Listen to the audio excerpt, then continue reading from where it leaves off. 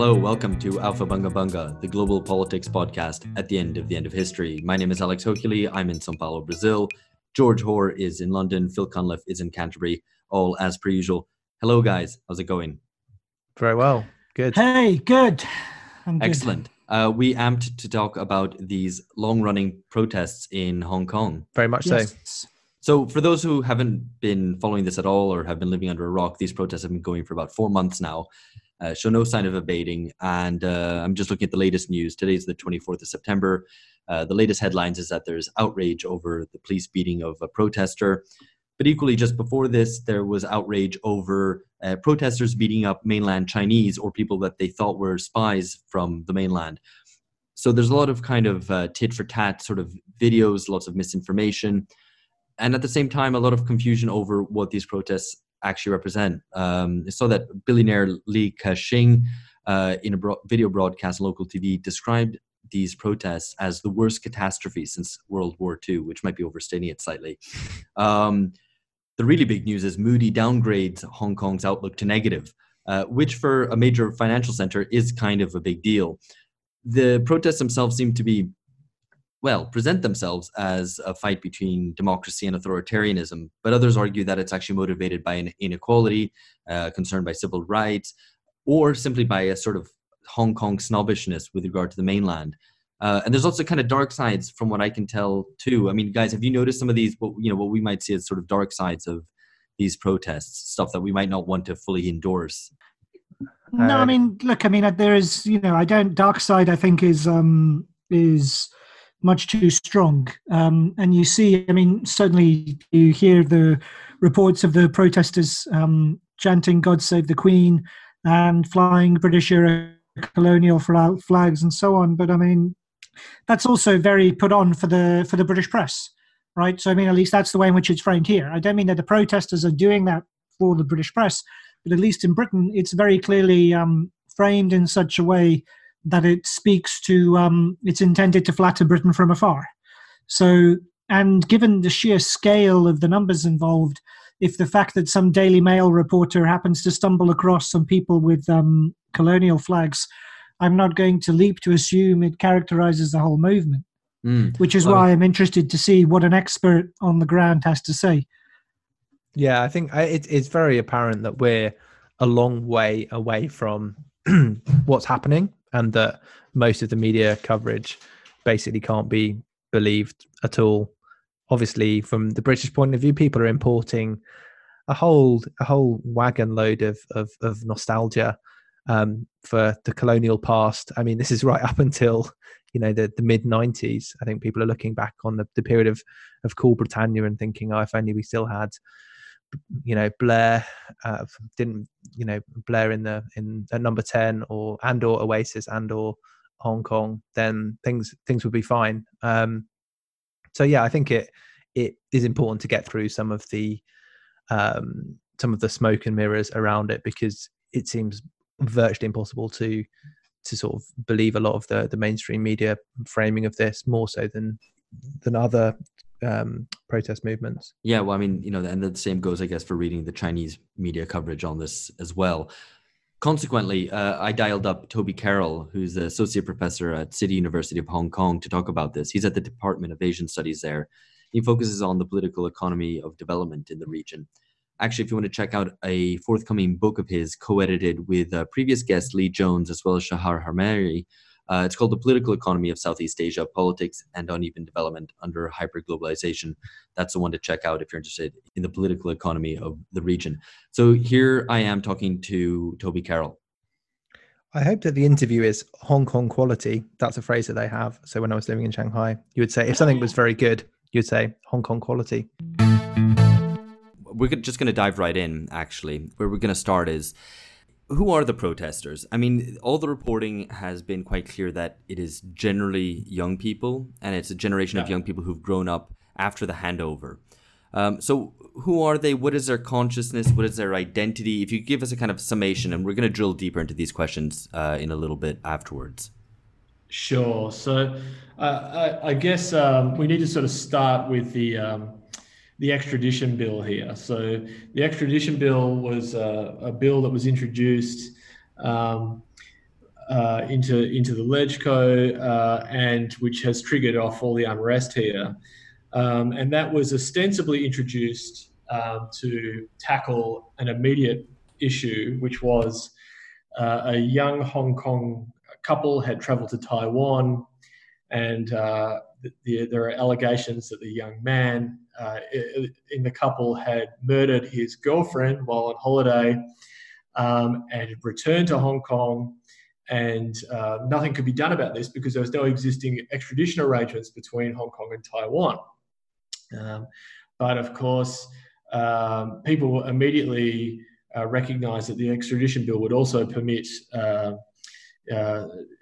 extraditing people not just to Taiwan but also back to mainland China.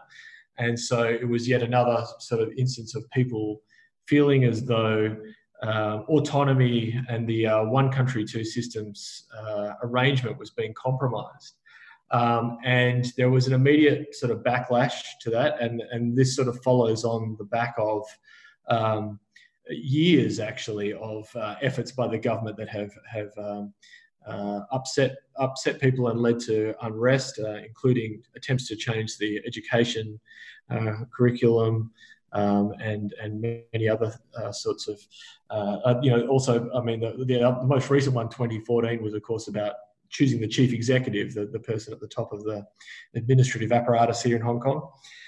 But this particular round kicked off with that series of events. And initially, when we come to the question of who the protesters were or who they are, it's evolved, I think, over time. So it's important to distinguish here between, I think there is obviously a lot of broad-based opposition to the extradition bill, to the government and the police as an instrument of the government, and also, of course, to mainland China.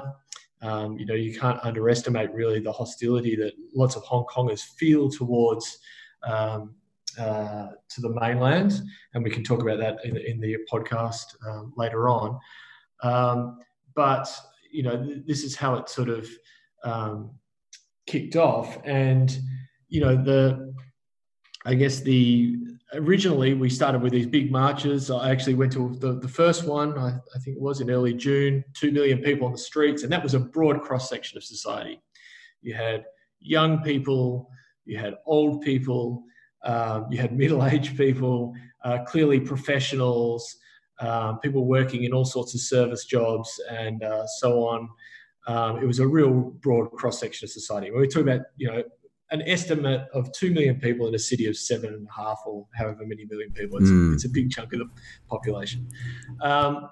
We've also, of course, since then had marches that have been close. I mean, in the millions, certainly, and the hundreds of thousands. But the most recent unrest involves a much smaller group, I guess. And some of them are very active, of course, very angry, as I'm sure you've seen from the signs on the street. And they are overwhelmingly young. They are, there's a bit of a split there insofar as you have people who are school students, but also post, tertiary education, young adults as well. So it's a mix, and I would say the hardened group that is now the most visible representation of the protesters falls into this category of being young, 20-something. Sometimes with degrees, sort of category, I guess. Right. So actually on that, maybe you could give us a sort of tour of the main protest organizations as a way of getting started in understanding who these protesters are. It's, some of the groups, it's a mix. And, some have names like Youngspiration, which I was surprised to discover wasn't like a 90s music channel or something, or a really terrible NGO or something. But I was happy to discover it's kind of more right wing, right? Which was nice to discover. I was happy that the left didn't have anything like that. well, that's the interesting thing. I mean, I think this also speaks to, over the last sort of 6 weeks or so, I guess, I've been looking at the coverage of the situation here in the international press, and then also in sort of left outlets. And I've noticed that there's sort of been a diminished interest in Hong Kong in sort of left outlets. And I'm not surprised, actually, because I think they've actually picked up on the fact that some of these elements are distinctly reactionary, and they're not, they're not progressive in a redistributive sense, or they have yet to articulate that. There are, in some cases quite xenophobic elements. The question of what these different groups believe in is an interesting one. I mean, there are the 5 demands, including retracting the extradition bill, and many of the demands are sort of associated with what's happened afterwards, like releasing the people who've been arrested. There's now been well over 1,000 people arrested, and so on and so forth. But in terms of getting a sense of how they view addressing what they think or what they identify as problems, and how they think about addressing these problems, it can often be a little bit concerning, actually. So the enemy is undoubtedly China, and it's undoubtedly the government as a transmission belt for the mainland, and for Beijing in particular. And there's sort of no overt recognition of this rather symbiotic relationship between the political and economic elite here. There's very little articulation. There's very little focus on the quite staggering social and political troubles that Hong Kong has faced for a long, long time, and there's very little understanding of how those have come into being. So, and part of that is bundled up, I think, with Hong Kong's history in terms of how it got relatively rich compared to sort of many surrounding regions, I guess, certainly in the 70s and the 80s, and the sort of myths that went along, of course, with that. Also, the legacy of the stories told about the Cultural Revolution and earlier periods in the mainland, which many sort of parents and certainly grandparents were running from when they came to Hong Kong. So actually, I was going to say, let's put a pin in that. But actually, before speaking a little bit more in depth about the protests, their modes of organization, and so on, why don't we actually take this opportunity, given that you've already mentioned it, to do the kind of backdrop stuff, to get a better understanding of Hong Kong's relationship to China, and also Hong Kongers' relationships to how they see the mainland and how they see mainlanders. So maybe start off, give it a little bit of a potted history about how Hong Kong came to be the Hong Kong that we know today. Yeah, well, I mean, the way I see Hong Kong and how it is the Hong Kong that we experience today, I think is, look, I had the fortune of my parents used to do business here in the 1980s, so I came here as a little kid and walked through factories in Kwun Tong, garment factories in Kwun Tong, and saw that side of Hong Kong when it was firmly in its so-called, and I'm using quote marks here, golden age. Not to sugarcoat it, I mean, the factory conditions were Dickensian, to say the least. Shuttering buildings that were sort of heaving under the industrial equipment, and really quite confronting conditions. But that was also a period in which, quite a lot of people made good. They did well out of it. I mean, my partner, her I think her story is sort of, or her family story is sort of indicative of this. I mean, her dad was a small business guy who sold, plastic bags, and originally sort of delivered them on bicycles, and over time was able to buy his own house, and they now live what I would call a firmly comfortable, by Hong Kong standards, middle class lifestyle. And there are lots of examples of that, but of course there's also the story looming large of the tycoons, like people like Li Ka-shing, who starts out selling silk or plastic flowers. I can't remember exactly which one. And he's affectionately known here as Superman. He's got his fingers in all sorts of pies. So have his sons and so on, the telecommunications sector, in retail services sectors and so on and so forth. And these guys, of course, did very well during this period and are celebrated and sort of accorded automatic reverence, actually. In some ways, it's sort of it's a bit like I think a version of what you see in the US. This notion that actually throughout the golden age, a bit of hard work and thrift could, you did actually lead to success in some cases. That pull yourself up by the bootstraps individualism is certainly very strong here, as it was in the US. But of course, the broader story is Hong Kong's situation within the global reorganization of production. I mean, it was an important site of manufacturing for Japanese manufacturers in the 60s and 70s and 80s. You can still see the old fading Yashica adverts on buildings that are decaying into the ground. So in that period, what attracted foreign interests in setting up manufacturing in Hong Kong? Well, I mean, relatively cheap labor, of course. It was, it is a free port, free market. So it was, historically, of course, the harbour was identified as an important geographical feature, and in many ways, it, a bit like, I guess, Singapore, sort of leveraged off that and being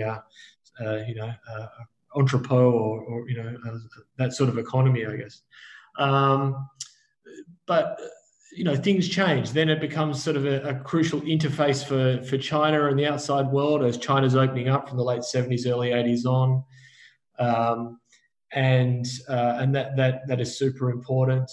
It grows as a financial centre on the back of its extremely laissez-faire arrangement to capital.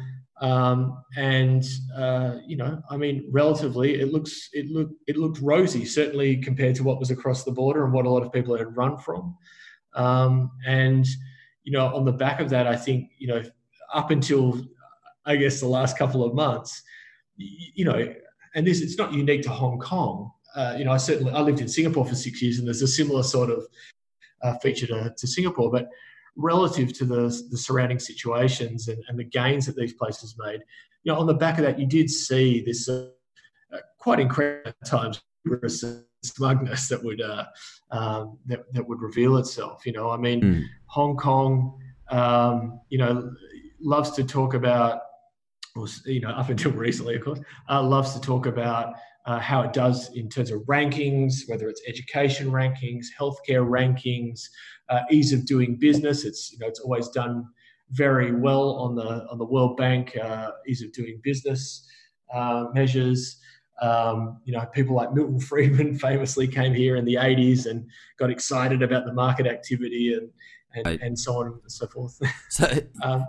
Yeah, and I think you can even see, at least this is my understanding, that even some of the protesters, certain wings of the protest, have taken up those sort of smug positionings, like we are Hong Kong. And absolutely. I hate to say it because, I don't want to sound like I'm supporting the government at all. The government has been, we can talk about the government, I think, as a standalone subject in a moment, but it's absolutely true. And pushing past those myths. The really interesting thing is, it's actually deeply contradictory for many of them to adopt that position because quite a lot of them actually face very bleak prospects. We're talking gig economy jobs, regardless of whether you have a high degree or not, you're facing diminished social mobility. These figures have been pushed around for a while, but one figure I found the other day was actually in the SCMP. I think it was a renewed version of it even more recently, was saying that, starting salaries for graduates in 1987 were around 21 or 22,000 Hong Kong dollars. Now they're 14. Wow. So you've had a huge expansion, of course, in terms of the numbers of people going to university. But even so, if you look at the massive increase in property prices, in the cost of living, the average cost of renting a place here is just phenomenal. So that really puts it into quite a Right. Gives you an idea of what's going on. So 1987, 22,000, 2019, we're talking 14. Yeah, it seems to suffer from the same problems that we see elsewhere of educated, people who would expect to be having professional jobs and a certain standard of living, feeling downwardly mobile, pressed especially by housing costs. Look, you saw this in Singapore as well. I mean, just as I was leaving Singapore in 2013, I think it was, the PAP was facing a challenging election, and Lee Hsien Loong had famously come out and said, well, rather than go to university, young people should think about going and opening up a hawker store, and he was, of course, referring to opening, a little stall in one of the food courts that you find in Singapore, where you can buy a meal for $3.50 or $4 a pop, and so on. Of course, you're still facing the reality that you maybe you want to go and buy a house in Singapore's housing market, which is, of course, is controlled way more than here, which makes it a different situation. But even so, people found it phenomenally offensive. I mean, the idea that this was going to be some sort of way out of a situation that was not of their making, it's just, it was a little bit too much to take. So before we jump forward again to the protests and some of the more immediate causes and the positioning of different groups with regard to the protests, I wanted to ask a little bit more about the political regime. And I mean, my understanding is that upon the British exit, the British then insisted on a more democratic regime than the British used to operate as a sort of condition, as it were, of their handover. Yeah, well, I mean, as we all know, colonialism was no liberal, paradise. I mean, look, the system here also has, elements of democratic elements, but also quite guildist and colonial elements, associated with it. So you still have these functional constituencies, which are, essentially, guild-like, sector-oriented, industry-oriented groups that have a position in the legislative council here. And it's not one man, one vote, basically.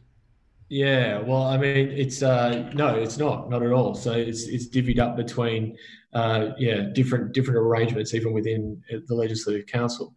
So these guys have a say within government that is sort of, I don't know, that often crowds out the everyday citizen. That they're overwhelmingly pro-Beijing in their orientation. But they are sort of defined on the basis of their particular sector that they're representing. So sorry to interrupt. Yep. Well, I mean, it's interesting just because you have a situation in Hong Kong where you have a much greater degree of civil liberties than in mainland China, but also just in general terms. But at the same time, you obviously have a much restricted popular sovereignty. I mean, you don't really have popular sovereignty. I'm sorry, I just wanted to kind of tease this.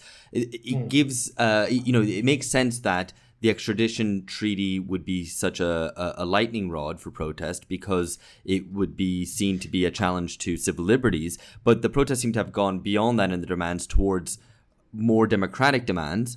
But at the same time, there's this element of colonial nostalgia, which looks back to a period which was clearly not democratic. So it's not really clear what exactly the positioning is. Oh, that's very true. I mean, we've had colonial flags being flown by the protesters, along with British flags, American flags, pictures of Trump riding on tanks and all sorts of stuff. I mean, in some ways, it's interesting going back to 2014, which is very much about, I mean, they keep talking about universal suffrage here, but overwhelmingly the focus in terms of political representation is on choosing the chief executive. So it's still this very much depending on how you want to see it, a CEO company sort of notion of how things work. Or some people have suggested it's a more traditional representation, particular to this neck of the woods, I guess. But it's the idea that if you get to choose the boss, things can be, made better. And, so actually the functional constituencies that I mentioned before have come in for very little attention whatsoever. Certainly in terms of understanding colonial rule and what it was really about, both here and elsewhere, there seems to be almost no serious unpacking of that whatsoever. It's more a sort of connection between the myth of what Hong Kong was, and sort of saying, it was suggesting it was vastly preferable to what you have now. I mean, the extradition side of things, I think, became more pointed because a couple of things. First of all, we had these book sellers who were kidnapped here, and they'd been writing and publishing these books, often based around fictionalized versions or stories relating to party officials and so on. I mean, it's pretty low quality sort of stuff, I think. But it's like negative fanfic kind of. Yeah, exactly. So there was that. Then we also had some prominent, at least one that I can remember off, a prominent mainland businessman who was taken outside of IFC here and spirited back to the mainland, I think. And I think, so in terms of concerns about civil liberties and how, whether or not you could speak your mind and not be concerned about being taken across the border, these are real concerns, I guess. But in terms of, the focus on democracy, it has, really been a focus on choosing the chief executive without Beijing vetting the candidates in the first place, which is what happens. So, it's a fairly narrow demand in terms of, improving the representation side of things. There's been very little to sort of describe or explain why that would be good, short of, explaining that China would no longer have as much influence over Hong Kong. So it's not sort of like we want to choose the boss so the boss can look out for us in a material sense, or improve public housing, or, infrastructure, or focus on creating some opportunities in the economy beyond gig economy jobs. There hasn't been that element to it. It's been a very sort of immediate, we want to be able to choose the boss sort of position. Coupled with this, of course, very creative interpretation of what colonialism was about. I mean, look, it was a golden age period for Hong Kong, so I guess they conflate that with colonialism. But in terms of representation and so forth, it's a little unfortunate. Yeah, to say the least.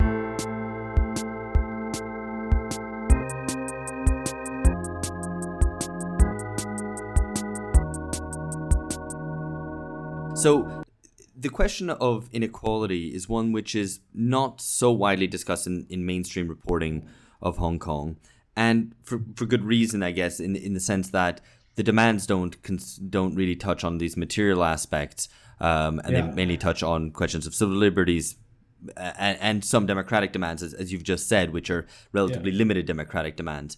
How much do you think a question like inequality, questions like housing costs, are a cause of the protests, even if they don't find their way into the demands, into the kind of political consciousness of the protests? I mean, I don't want to sound patronizing at all, but I mean, I see them as an underlying, as the driver essentially, and I think they are the product of a sort of the combination of a political and economic elite that have really worked things out in their own interests very nicely and given very little time to concerns that have been boiling below.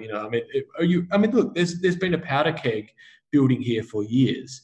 Anyone who knows the place and walks around suburbs beyond the downtown areas. I mean, even the downtown areas in some cases I don't know if you've been to Hong Kong recently, but they can be confronting in places. But certainly when you get out to places like, Fo Tan or Sham Shui Po or, even Kwun Tong, you see some pretty incredible scenes in terms of, urban decay and, old people struggling to, collect cardboard and all sorts of stuff and what have you. Unfortunately, if you bring those issues up here, you are immediately accused of doing what the mainland does, doing what Beijing does, which is making it about economic issues. So there's actually an automatic resistance to making it about economic issues. That's fascinating. Which is kind of perplexing, but I guess fascinating from an analytical point of view.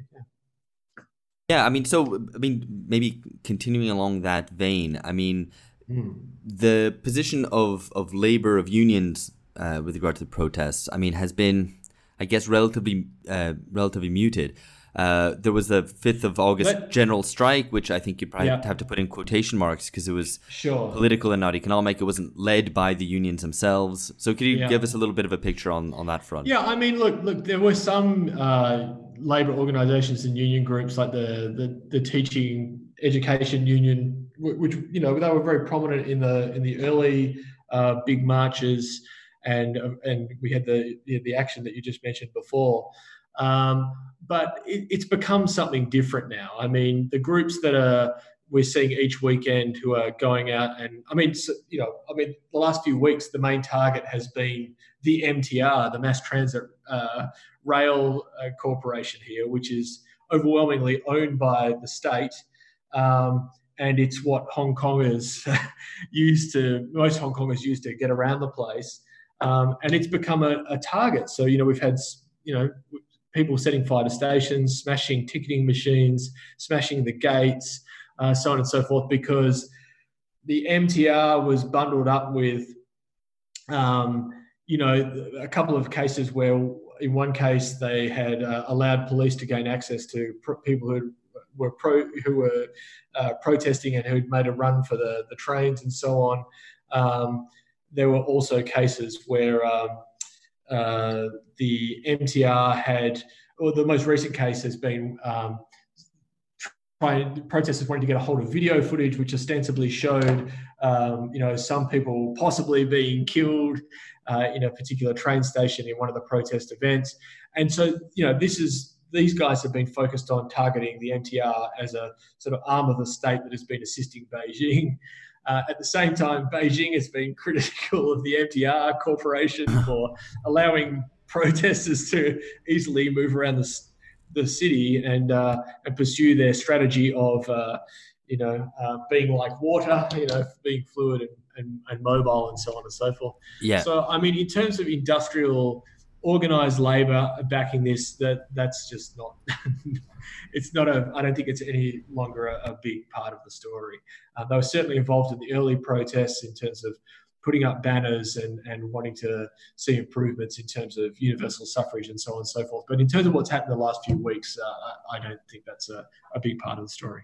And is that because of the union leadership, the union bureaucracy is not politically inclined to do it? Is it because they don't have the sufficient density and strength to back the protests?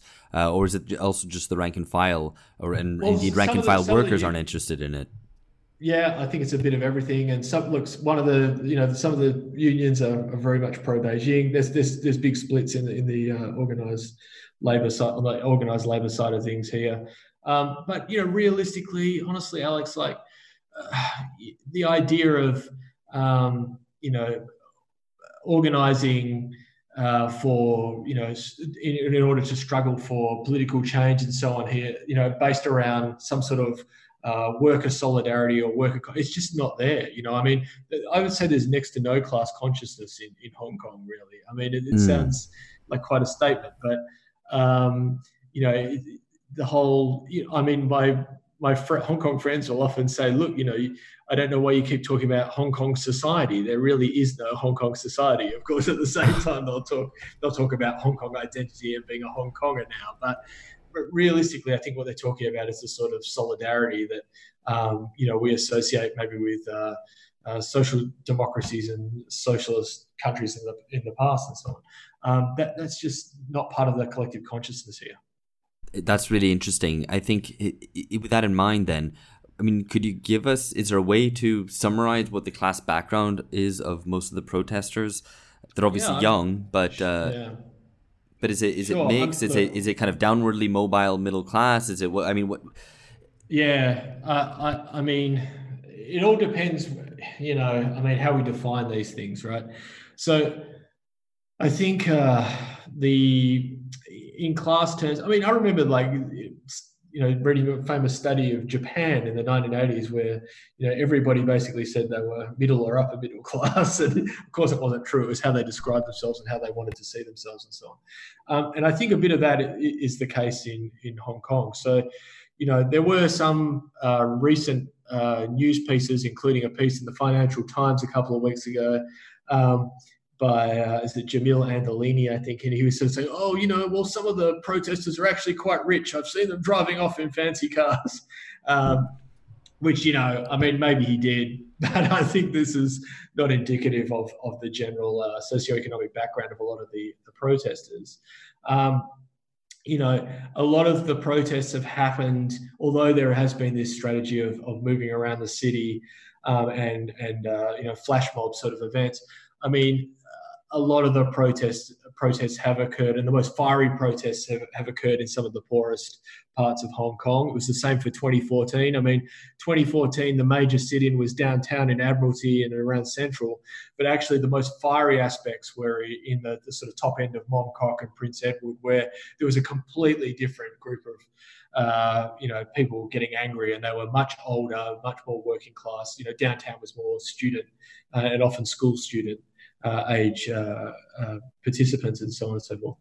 Look, the fact is there are a lot of people here who are struggling to make ends meet, and unfortunately, well, maybe not unfortunately, but often people won't admit it. I mean, it's Uber, for example, is illegal here. I'm not a huge fan of Uber, but the Hong Kong taxi service can be confronting sometimes in terms of getting around the city. So every now and again, you take Uber and have a conversation with some of the Uber drivers, and a lot of these guys, have 1 or 2 degrees. They say they're working a few jobs, and Uber is an extra sort of thing for them, but you get the sense that it's probably not entirely accurate. A lot of my Hong Kong friends, who come from a mix of backgrounds, the stories in terms of precariousness, I mean, they're just too prevalent. You've often got 3 generations of one family living in a tiny flat. So, housing ownership here is certainly to a place like Singapore, relatively low. But even within that, you have multiple generations living in tiny flats. Not just obviously, parents and children, but also grandparents and so on living in these tiny apartments. I mean, the way in which the property developers have gained a sort of stronghold over the city is quite phenomenal. We're now talking about nano apartments that are the size of parking bays or jail cells. People were joking that it's better off to go to jail because at least you get a free meal and your space will possibly be bigger than what you have at home. Right. And it's not due just to an absolute shortage of land or anything in Hong Kong, is my understanding. Absolutely not. I mean, that's another complete, completely misleading, complete misconception. I mean, Hong Kong, actually, the property developers and others, and property owners generally sit on large land banks. A lot of this stuff is grossly underutilized. So you've got these massive, old, decaying industrial buildings doing very little. Sometimes they're partitioned up into these incredibly miserable coffin, what they call coffin apartments sort of thing, or coffin, they're just very narrow, basically enough to allow you to have a bed and not much else in there. So some of that is illegal, but it's not policed. Then others are just left sort of empty and so on. There's very little effort by the government to, certainly not to embrace a new taxation regime that would penalise people for underutilised property and so on and so forth. The supply of property onto the market is highly controlled. And there's no, like in Singapore, for example, if you have developments that come onto the market and they don't sell within 12 months or 24 months, I can't remember exactly, there are penalties applied by the government on those unsold apartments. Here, there's nothing like that. In fact, quite the opposite. So if you suggest something like that, not only the government, but the developers and many people will sort of say, oh, but if you do that, people will lose out. People will no longer have faith in real estate, and they'll, property prices will go down, and so on and so forth. So, that's the narrative. They're the sorts of narratives that appear time and time again whenever anyone brings up addressing these things, and the government just, surprise, doesn't do it. It makes lots of money out of real estate revenues. It raises a lot of. I mean, this is the bizarre thing. Also, many countries in the world struggle providing populations with basic services and things that might make their material conditions better. But the Hong Kong government sits on massive amounts of money. I think, was it 650 or 700 billion US dollars at the last count. So, it's not like there's a shortage of cash there. They could do it. The public housing could be expanded dramatically. You often have 10-year waiting lists to get into public housing here. It's quite surreal, and yet people are extremely reticent to sort of draw attention to the collusion between political and economic elites. They'll tackle the political ones in the form of the chief executive, Carrie Lam, and her, and associate automatically her with Beijing. But in terms of looking at how the government has looked after the economic interests here, often to the detriment of that connection is not made. That's fascinating. I mean, I guess traditional kind of basic interpretation would be that if a movement has just political demands but doesn't broach any economic ones, it tends to be a kind of middle class movement and not a workers movement. Which I just don't think is the case. I mean, a lot of are they middle class? Look, I think a lot of them would be. Maybe they're middle class by some definition. I mean, if you look at some of the, a few years ago, The Economist had its famous issue where it was saying, a huge percentage of the world's population was middle class, defined by $2 and $20 a day or whatever. Yeah. Of course, I don't subscribe to that sort of position. Here, I mean, you often do have 3 generations of one family living a house, all looking out one way or another for each other, and pulling together to try and get by. They're probably, they're not starving, but in terms of enjoying social mobility and the idea that maybe one day they could go out and buy a place of their own and have a job where they weren't earning sort of minimum wage and being treated poorly by their boss. I think that's becoming increasingly unrealistic for many Hong Kongers. So it's relatively like low income and mainly service sector workers, or? Absolutely. I mean, here it's overwhelmed, be real estate. People will say they work in finance, but often, I mean, look, the top end finance jobs are largely captured by, what they in Singapore call foreign talent and a few locals, but overwhelmingly, it's not employing a lot of Hong Kongers. It's low level service jobs, and I think for most people that's going to be their future indefinitely. Well, so with that in mind, what is, and before we move on to speaking a little bit more about Hong Kong's relationship with China, because we haven't really touched on that, and that's that's looming. Sure. So just to wrap up this little section, what is the Hong Kong economic elite's position? What is the tycoon's position? I've read, just for example, that someone like Jimmy Lai, who's a media magnate, is said to be the mastermind. Is it? Yeah, and it's said to be like one of the masterminds of the protests. Yeah. He's pretty sorry. Yeah. He's pro-yellow, obviously. He's often, I mean, look, there's a bit of a split here. I mean, Jimmy Lai is a rich guy, and and he matters obviously in terms of the yellow shirt side of things, both through his publications and what he says. But the big tycoons, as in the property developer guys, the people who run the telecommunications companies, and the casinos in Macau. I mean, people like Pansy Ho. I don't know if you saw her, the representation she was making to the UN. Very much pro-establishment, pro-Beijing, and so on. Someone like Li Ka-shing has been. I mean, he's an interesting one because, as I mentioned before, he is accorded almost automatic reverence here. And sort of seen as being emblematic of what is possible if you work hard enough and you're smart enough and so on. But he, he's sort of been disconnecting from both the mainland and Hong Kong in terms of his investment portfolio for a long time, and is now, I think, facing or he's being shunned by Beijing for that. There's been a couple of instances, that have suggested that's the case both recently and last year.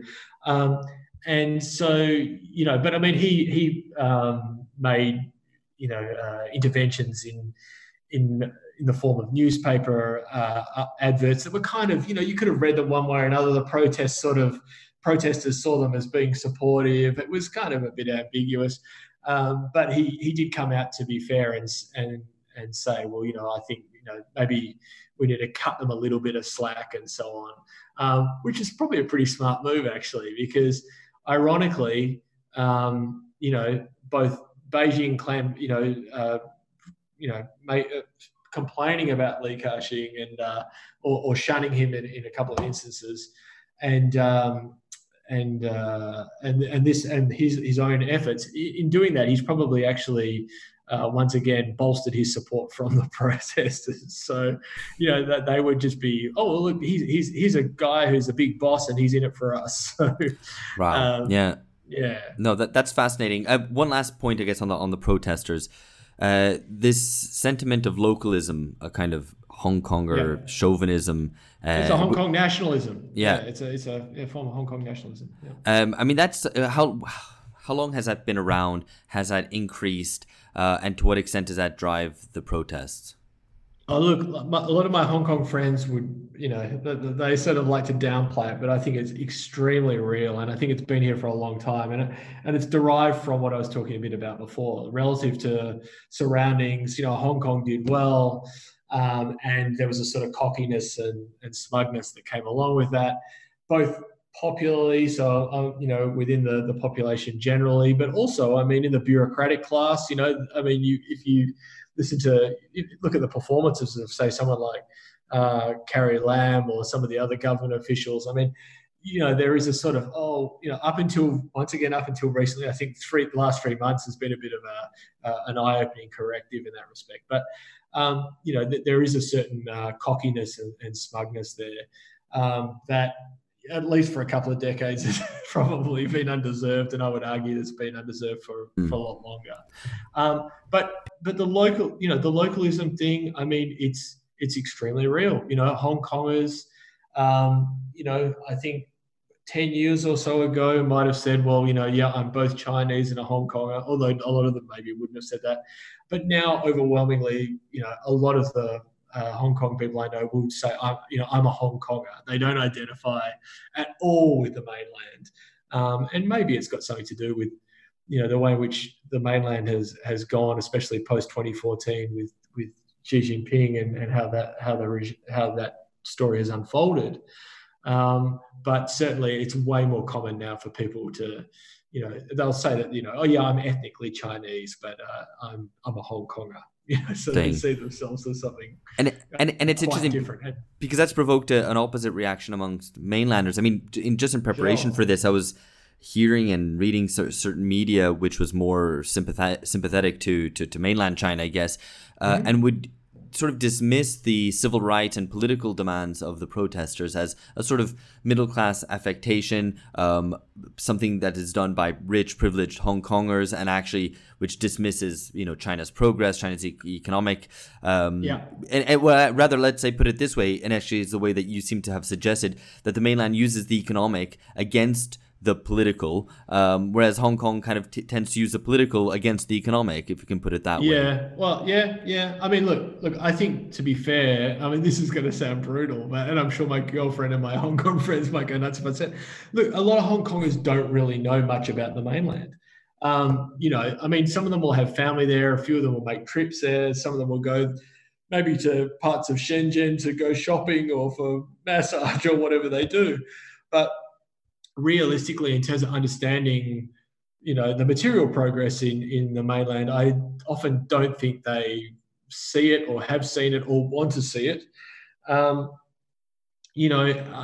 It's not to say that, I mean, look, China obviously has huge problems it's a highly uneven story of development, of course. But, in terms of, say, somewhere like Shenzhen, I mean, parts of it are, very neat and orderly and modern, and they function quite well in comparison to Hong Kong. I mean, that sort of recognition just would never be made here by most people, I would think. I mean, they would much prefer to, Hong Kongers look to Japan, for example, and they look towards the US as well.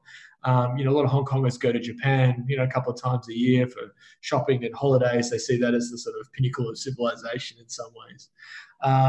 They're not looking to the mainland. Now, on the mainland side of things, I think, I think mainlanders are genuinely perplexed. I mean, it's fair enough to understand, to suggest that a lot of these guys don't recognize what's gone on in the mainland, certainly the last 20 or so years. But, a lot of mainlanders must come here completely perplexed. I mean, looking at, certainly if you're coming from parts of, Shenzhen or Shanghai or, even I guess from Beijing, I mean, I'm sure a lot of them would be wondering what is so amazing about the place and why Hong Kong is so proud of it and so protective of whatever the identity aspect is that often gets raised.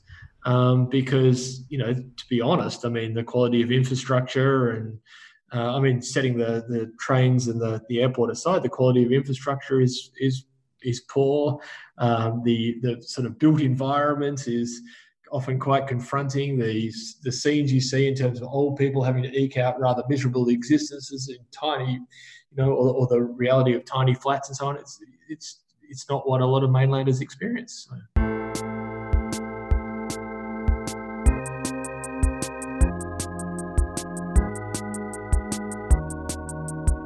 Interesting. And I mean, obviously we've mentioned the xenophobia from the part of Hong Kongers versus mainlanders. I wanted to maybe flip the question around. What do you think the impact of these protests might be on mainland China? I mean, is there any solidarity that we've seen from mainland Chinese? And what effect could this have on maybe, other maybe border areas, for example, in which the Chinese state is vulnerable, like Xinjiang? Was that a possibility? I mean, I just wanted to maybe, if you could prognosticate a little bit. Yeah, I mean, to be honest, it's not an area of strength for me. I mean, look, there have been some people in the mainland who have been prominently showing support for what's going on in Hong Kong. But, I mean, one of the interesting things, I think, looking at the other way around, so 2014, I was at a forum where there were lots of protesters who were talking about, what their concerns were, what they wanted, and it was quite hostile towards the mainland, obviously. And I sort of, suggested in the Q&A session that maybe, you should consider looking to forge solidarity with people in the mainland who are facing similar situations in terms of elites, monopolizing opportunities, the uneven application of rules, rising inequality, and so on and so forth. And honestly, people just went bananas. I mean, they sort of said, they're the enemy, but that was the sort of overwhelming, suggestion from the audience. No, we can't, So the idea of forging solidarity, at least from Hong Kong, with people in the mainland, is just not there. Although there have been a few figures in the mainland who have been, showing solidarity with Hong Kongers in the current crisis. So, I mean, I guess I would suggest that the consequences for China domestically of a clampdown, of sending in the tanks, might be less grave. Question mark, I guess. And How so? How so? I mean, it might be very grave. Well, sorry, I just mean that because of the lack of solidarity from mainland Chinese towards Hong Kongers, that a clampdown might not, breed a sort of that much sympathy amongst mainlanders. I don't know. I mean, I get that. That's. I mean, on that front, look, I honestly can't speak to that, but I mean, I think that clearly the calculation that Beijing is making is that, look, I mean, what can you? It's a tough period for them anyway. They're fighting trade wars and slowing growth in the country and so on and so forth, and the idea of rolling the tanks across and into Hong Kong, and look, that doesn't have a positive ending in no. It's just not possible. So what is the CCP's play here? I mean, what is it? I don't think they have one. I don't think they know what their play is. I could be wrong, but I think I'm thinking that hopefully people will, tire out. And I think before the university semester started and school went back, the expectation was that, maybe they'll tire out, go back to school, and it'll all stop. And that hasn't happened. But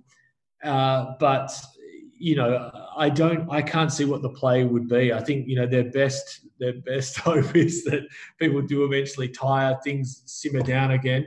But, the government has shown itself, even if that were to happen, which I'm not convinced is going to happen actually, because this hardened core seem to be intent every weekend on firing up again and being recognised. And the government has shown a complete inability to respond in any meaningful way other than acquiescing to the withdrawal of the extradition bill.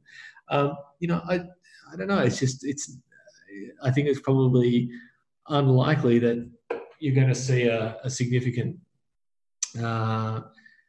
back down. But say, for example, if you did see some simmering down, I can imagine the government introducing, their next little fantastic idea or bring one back from the back burner that will upset people again. This is the current situation is another version of what's happened multiple times over the last, and I guess and as you've hinted at already, the mobilizations that are happening now and have been going on for 4 months have built on the experiences, the failures, and the organizations that were created at the time of the Umbrella Rebellion in 2014. So I guess that would seem to suggest that even if this were to sort of die off, despite the amazing staying power that these protests have had, that they might emerge again perhaps in a slightly different shape in little ways down the road. Yeah, well, I think that's an interesting thing. There has obviously clearly been, from a strategic point of view, and also I think in terms of politicization, there has been a learning process, depending on how you, not always entirely positive, a learning process that has gone on. And of course, the protesters from 2014 have gotten older. Nothing's really changed. If anything, in terms of the material conditions and situation facing many people, it's gotten worse. So I can understand this. That why this hardening has taken place and why things are being escalated. But it's it's a really difficult situation. In terms of the sort of ideas and the opportunities for forging a more cohesive movement that could actually realise positive change in Hong Kong. It just hasn't happened yet. So. That's fascinating. So let's move on to the final section as a way of rounding this out, to draw out some of the maybe more global implications, and then try to put a bow on this all. So firstly, there's bills passing in the US Congress making their special relationship with Hong Kong, or rather the Hong Kong special relationship with the US, renewable each year, the stopping of sending repressive weaponry to the Hong Kong police. So obviously, this is the US as part of its trade war with China, trying to back the protests in some way. So how do you see that playing out? As you said, the Hong Kong protests themselves have some of that. They have. You can see this in the photos in the media, waving American flags. You said Trump on a tank, which is a scary thought. How does that play out? Especially for someone who's a draft dodger. Yeah.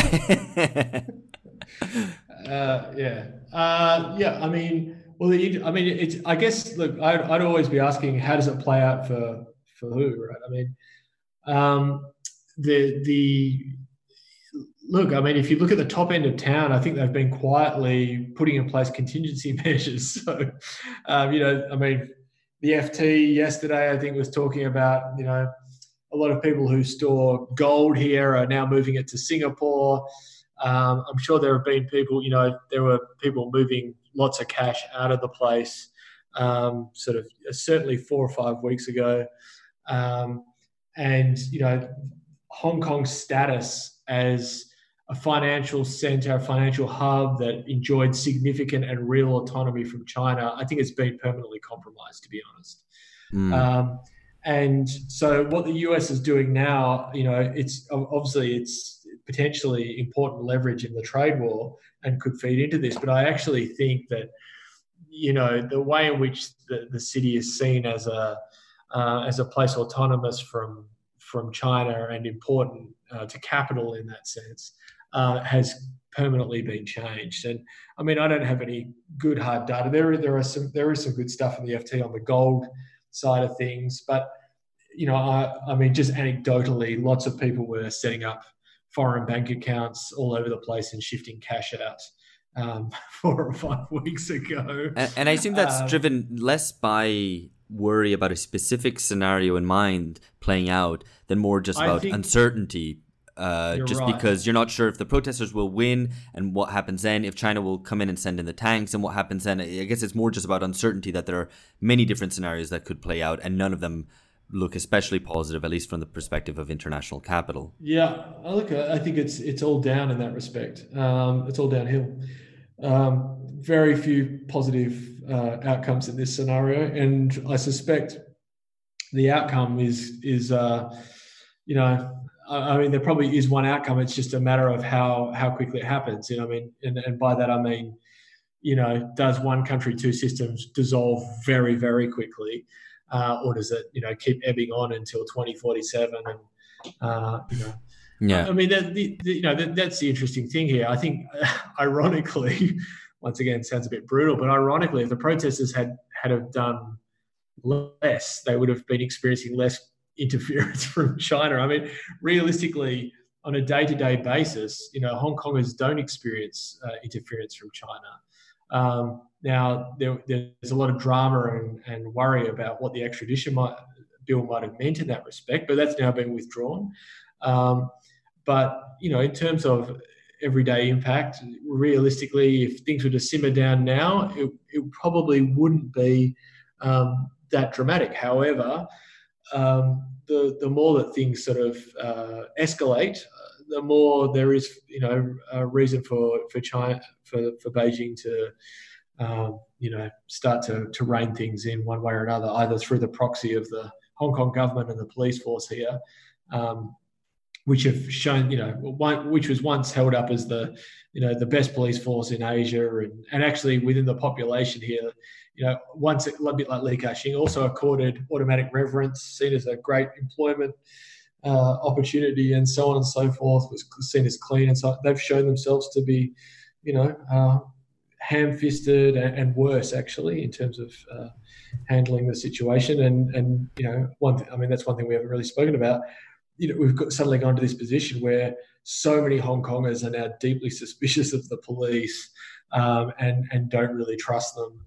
I mean, the divisions that have emerged have been incredible. You've had divisions within families here, divisions within social media groups, stories of families where someone works in the police force and another person doesn't, and they don't want to speak to each other anymore.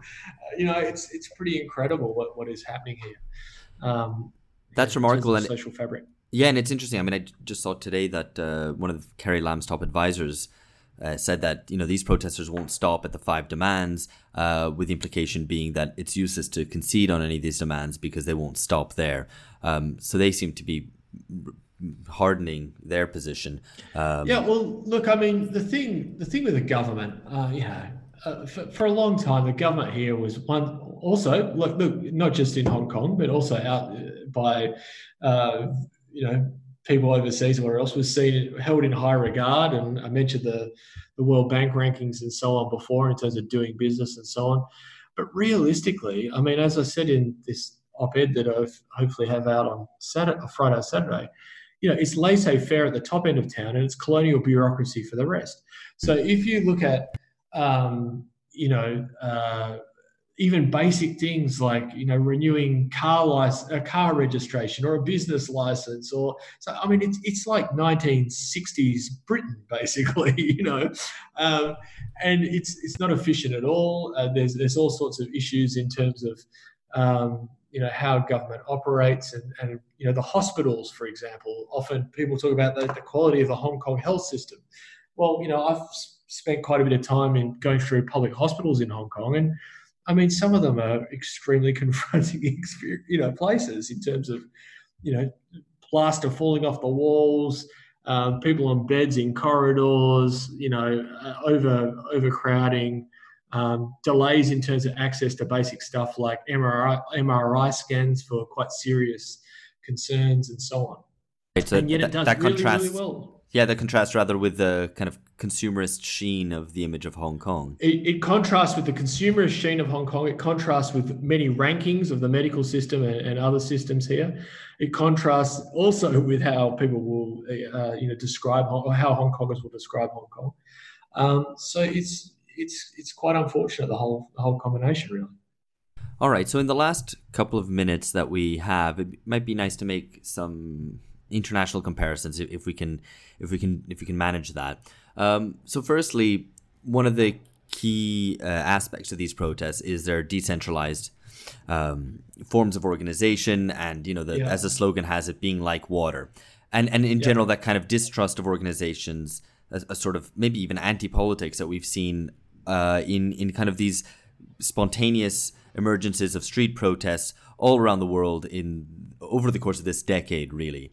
Yeah. One thing that always strikes me is that what makes for their ability to draw on numbers and act as a voice for various complaints and demands is also what makes for its ephemerality, for its lack of coherence, even for its proneness to co-optation by powerful forces, whether they be domestic or foreign. And in this sense, I think what strikes me is that it looks like Brazil's June days. It looks like certain aspects of the Arab Spring. It looks like Gezi Park in Turkey. Various forms of Occupy, Velvet Revolutions even, which in many cases supported by the US, supported by the CIA, and so on. So in that regard, it still seems to be very much stuck in that mode. Yeah, I mean, in terms the movement seems to be stuck in that mode, or the overall. Well, firstly, just the movements themselves of rejecting organizations, rejecting leaders, rejecting formal forms of representation of organization building. It is stuck in that mode. I mean, and I think to be able to move forward, you really do have to rally around things that would have a meaningful impact on Hong Kongers' lives, and they just haven't done that yet. They are drawing attention to. I'm not saying that the concerns over,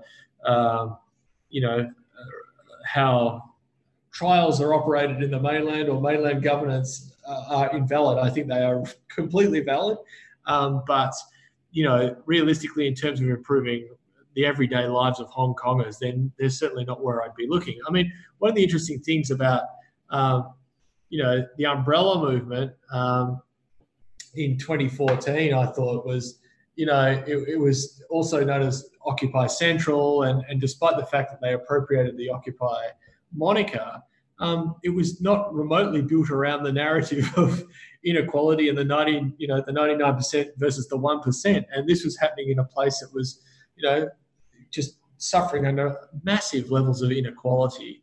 That was not part of the story at all. So, people latched on to the moniker, but without understanding the sort of meaning behind it for groups for Occupy Wall Street or groups like, elsewhere like Podemos or whatever.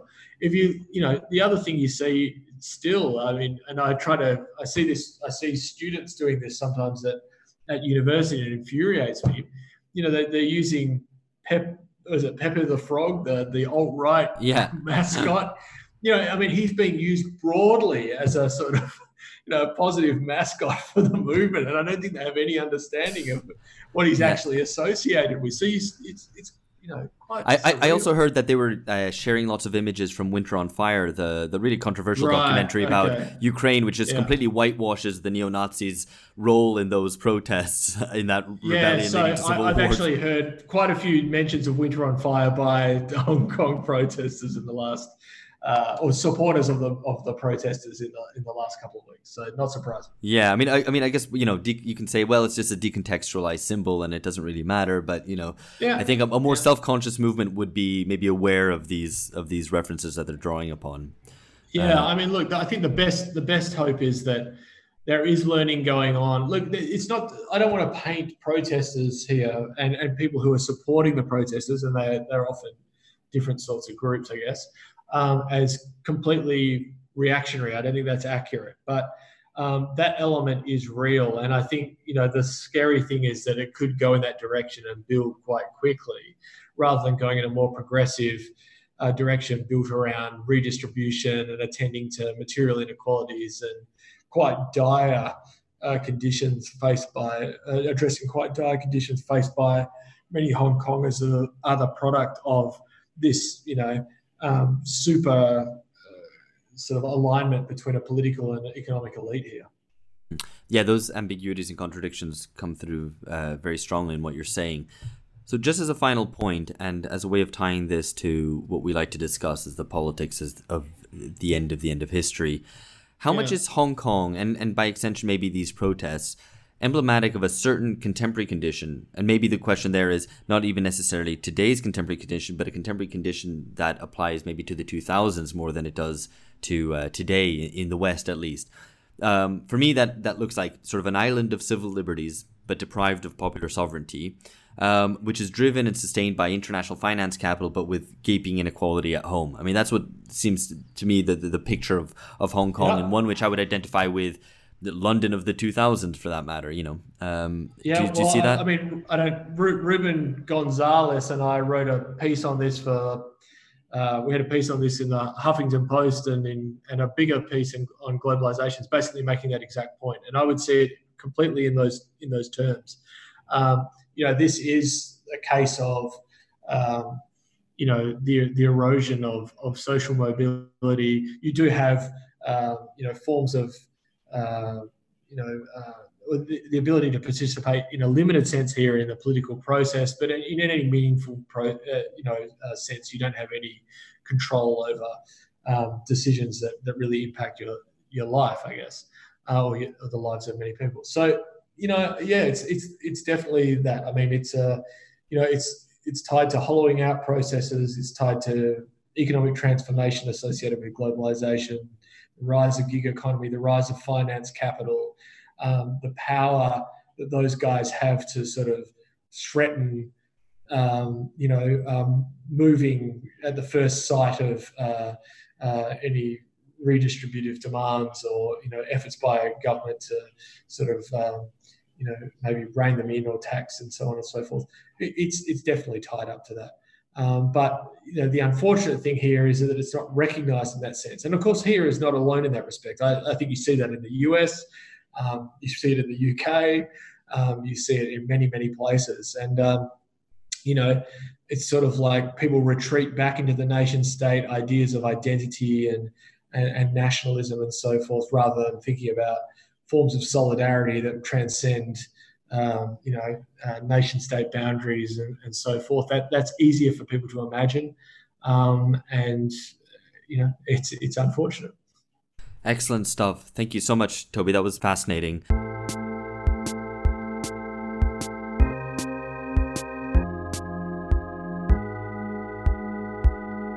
All right, very interesting to talk to Toby there and get a bit of more of a sense of what's going on the ground, as well as the sort of forces shaping this kind of quite confusing protest, as we said there just at the introduction. Phil, what are your first thoughts? So I suppose two things leapt out at me. The first thing, which was most striking, was the fact that Hong Kong seems to be going through the same kind of, I suppose, I don't know what the word would be, the same kind of upheaval associated with a particular economic squeeze of a particular demographic, downwardly mobile, overeducated youth, effectively, and who are shut out of both the labour market to various degrees and also out of the property market. And that seems to be a pattern which repeats across much political discontent throughout the developed world.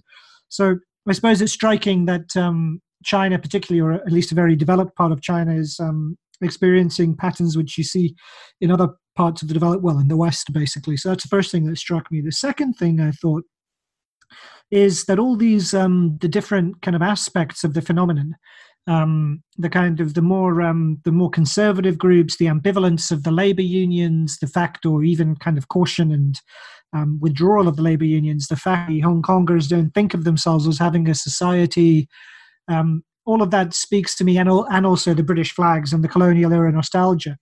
All of that speaks to me of of political immaturity. I think that it's been kind of a rapid, compressed political development in tremendously concentrated and intense circumstances, always under the specter of Beijing potentially crushing the protesters with tremendous brutality and force.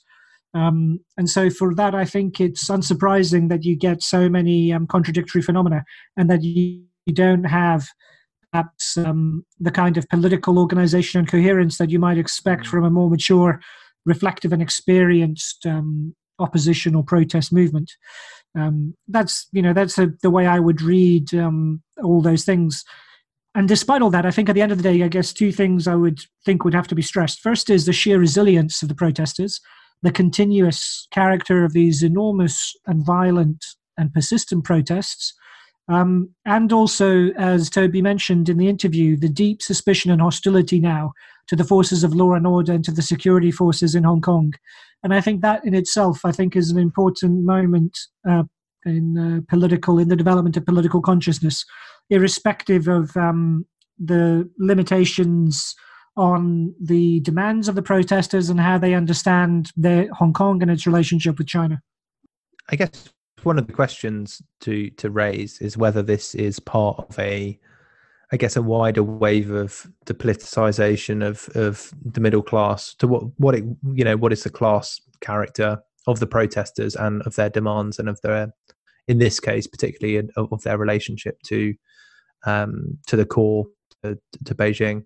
And I think it's interesting because you kind of look around Western Europe and you can see a whole load of phenomena which clearly fall into aspects of you might say the politicization of the middle class, various aspects of left populism, but the probably, well, maybe one of the closest parallels in European politics, the Gilets jaunes, which obviously we've talked about previously, who, in terms of just the resilience, as Phil said, I don't, that word is often misused, the stayability, or just the bloody mindedness and the long term, I guess, demands or long term vision of the protesters in terms of how long they're prepared to stay out, or how frequently they're prepared to get out.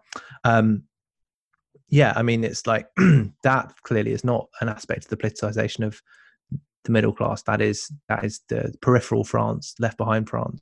So yeah, I think it was a really interesting interview, and definitely raised some questions about, for me at least, about the class basis of the protests and how to interpret that in the Chinese context. Yeah, I mean, I think, as I said to Toby during the interview, it seemed to me very much like the Hong Kong protesters are very much stuck in this sort of 2013 mode of in Kuwait protests, of drawn largely from the downwardly mobile middle class, putting forward a sort of variety of demands.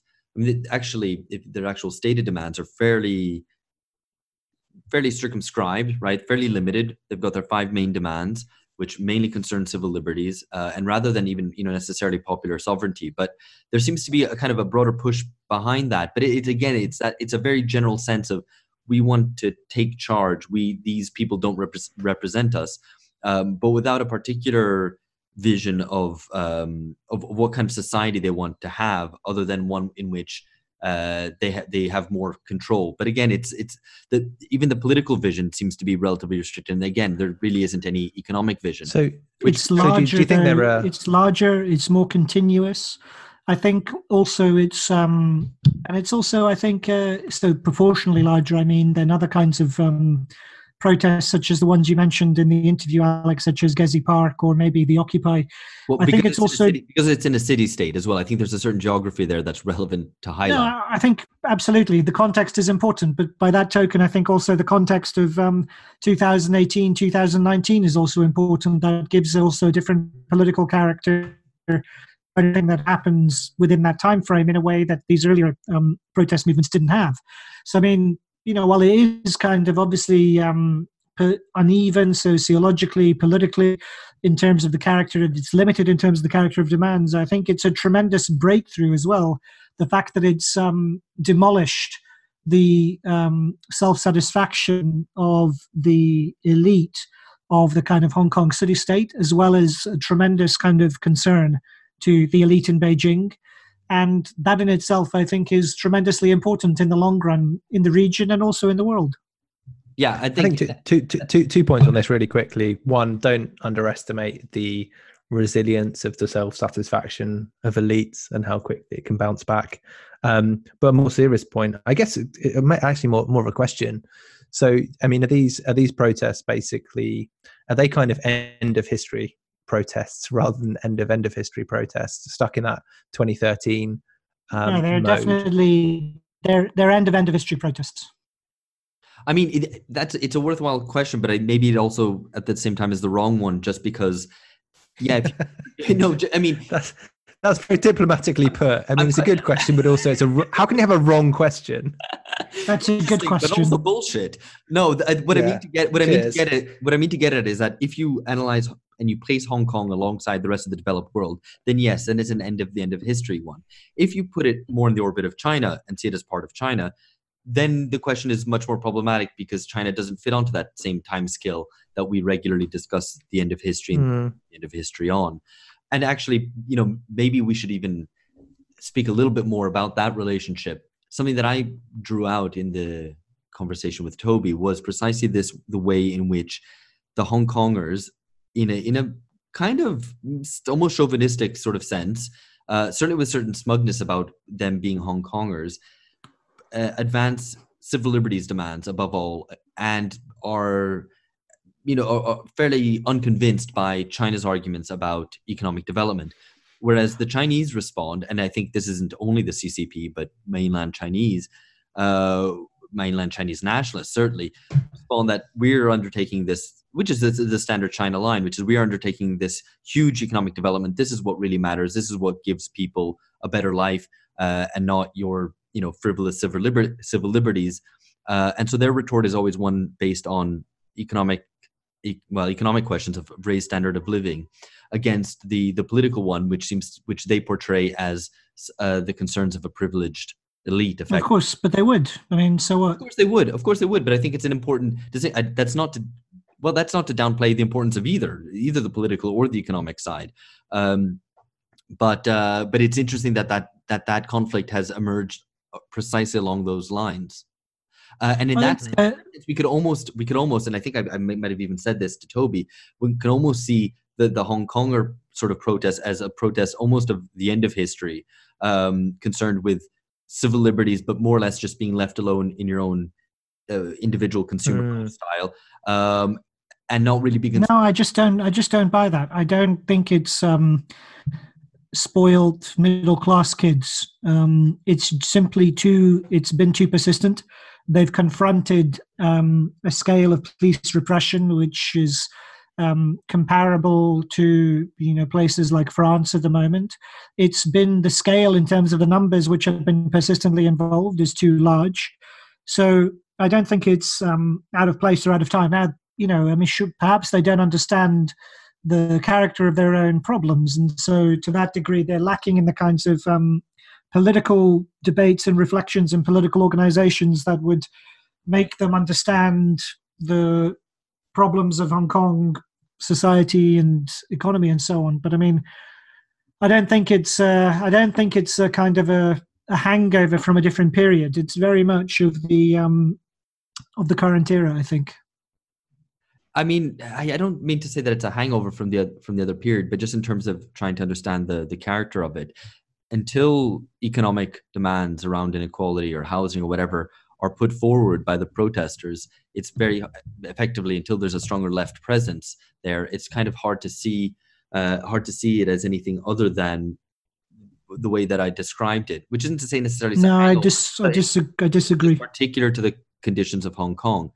But again, I think what was interesting also, what came out from what Toby told us is, and also understanding a little bit about the 2014 umbrella protests, is that these have been actually successive waves, and that there's been a process of learning, organization building, and so on from each previous protest. And so this is hardly the end of it, of the matter, even if they do peter out, as many of these things often do.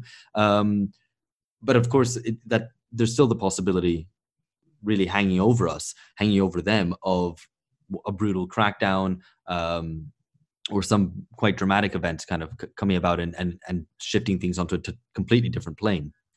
I think the marker of political progress for Hong Kong is not so much how far they connect up to underlying economic issues. I think the willingness to protest and defend civil liberties, the suspicion of the political structures in Hong Kong, however limited their critique of the democratic critique of Hong Kong's government might be, I think the real barrier to that development, I think, is the snootiness of Hong Kongers towards the mainland, which Toby mentioned. I think the real barrier is the only way that Hong Kong's future can be assured in terms of the freedoms that Hong Kongers wish to defend. It can only be assured with political transformation in China itself. And that requires building links with the mainland, which is obviously a very different, much more difficult thing to do, precisely because the mainland is more authoritarian, more backwards, and lacking in the kinds of traditions of greater opportunity for political participation and civic life that Hong Kong enjoys. So I think that's the main barrier. I don't think the connecting to the certainly, and no doubt the economic problems of Hong Kong need to be resolved, but I think the real political barrier is relations with the mainland. Yeah, and I think that's where the protesters have probably relatively smaller aspirations to try to build a larger movement and effect change on the mainland, which of course is an extremely difficult challenge to set. But I think it putting in that context shows the difficulties in terms of the sorts of political changes that they would want to see in order to have their demands realized. It depends on a much wider struggle, which is very difficult for them to influence. Yeah, absolutely. Maybe we should actually leave it there. We'll try to return to this in the coming months, depending on how things carry on there in Hong Kong. But no doubt there'll be something to comment on, because it doesn't just end like that, I think. Anyway, so we'll be back with more of these international discussions. If you've not listened to Alpha Bunga before, please follow us on Twitter and Facebook. It's @BungaCast in all those places. And if you do like what we're doing, check out our paid shows on Patreon. They come out twice a month, and we have some more in-depth discussions there. It's patreon.com/BungaCast. That's it for now. Catch you later. Bye-bye.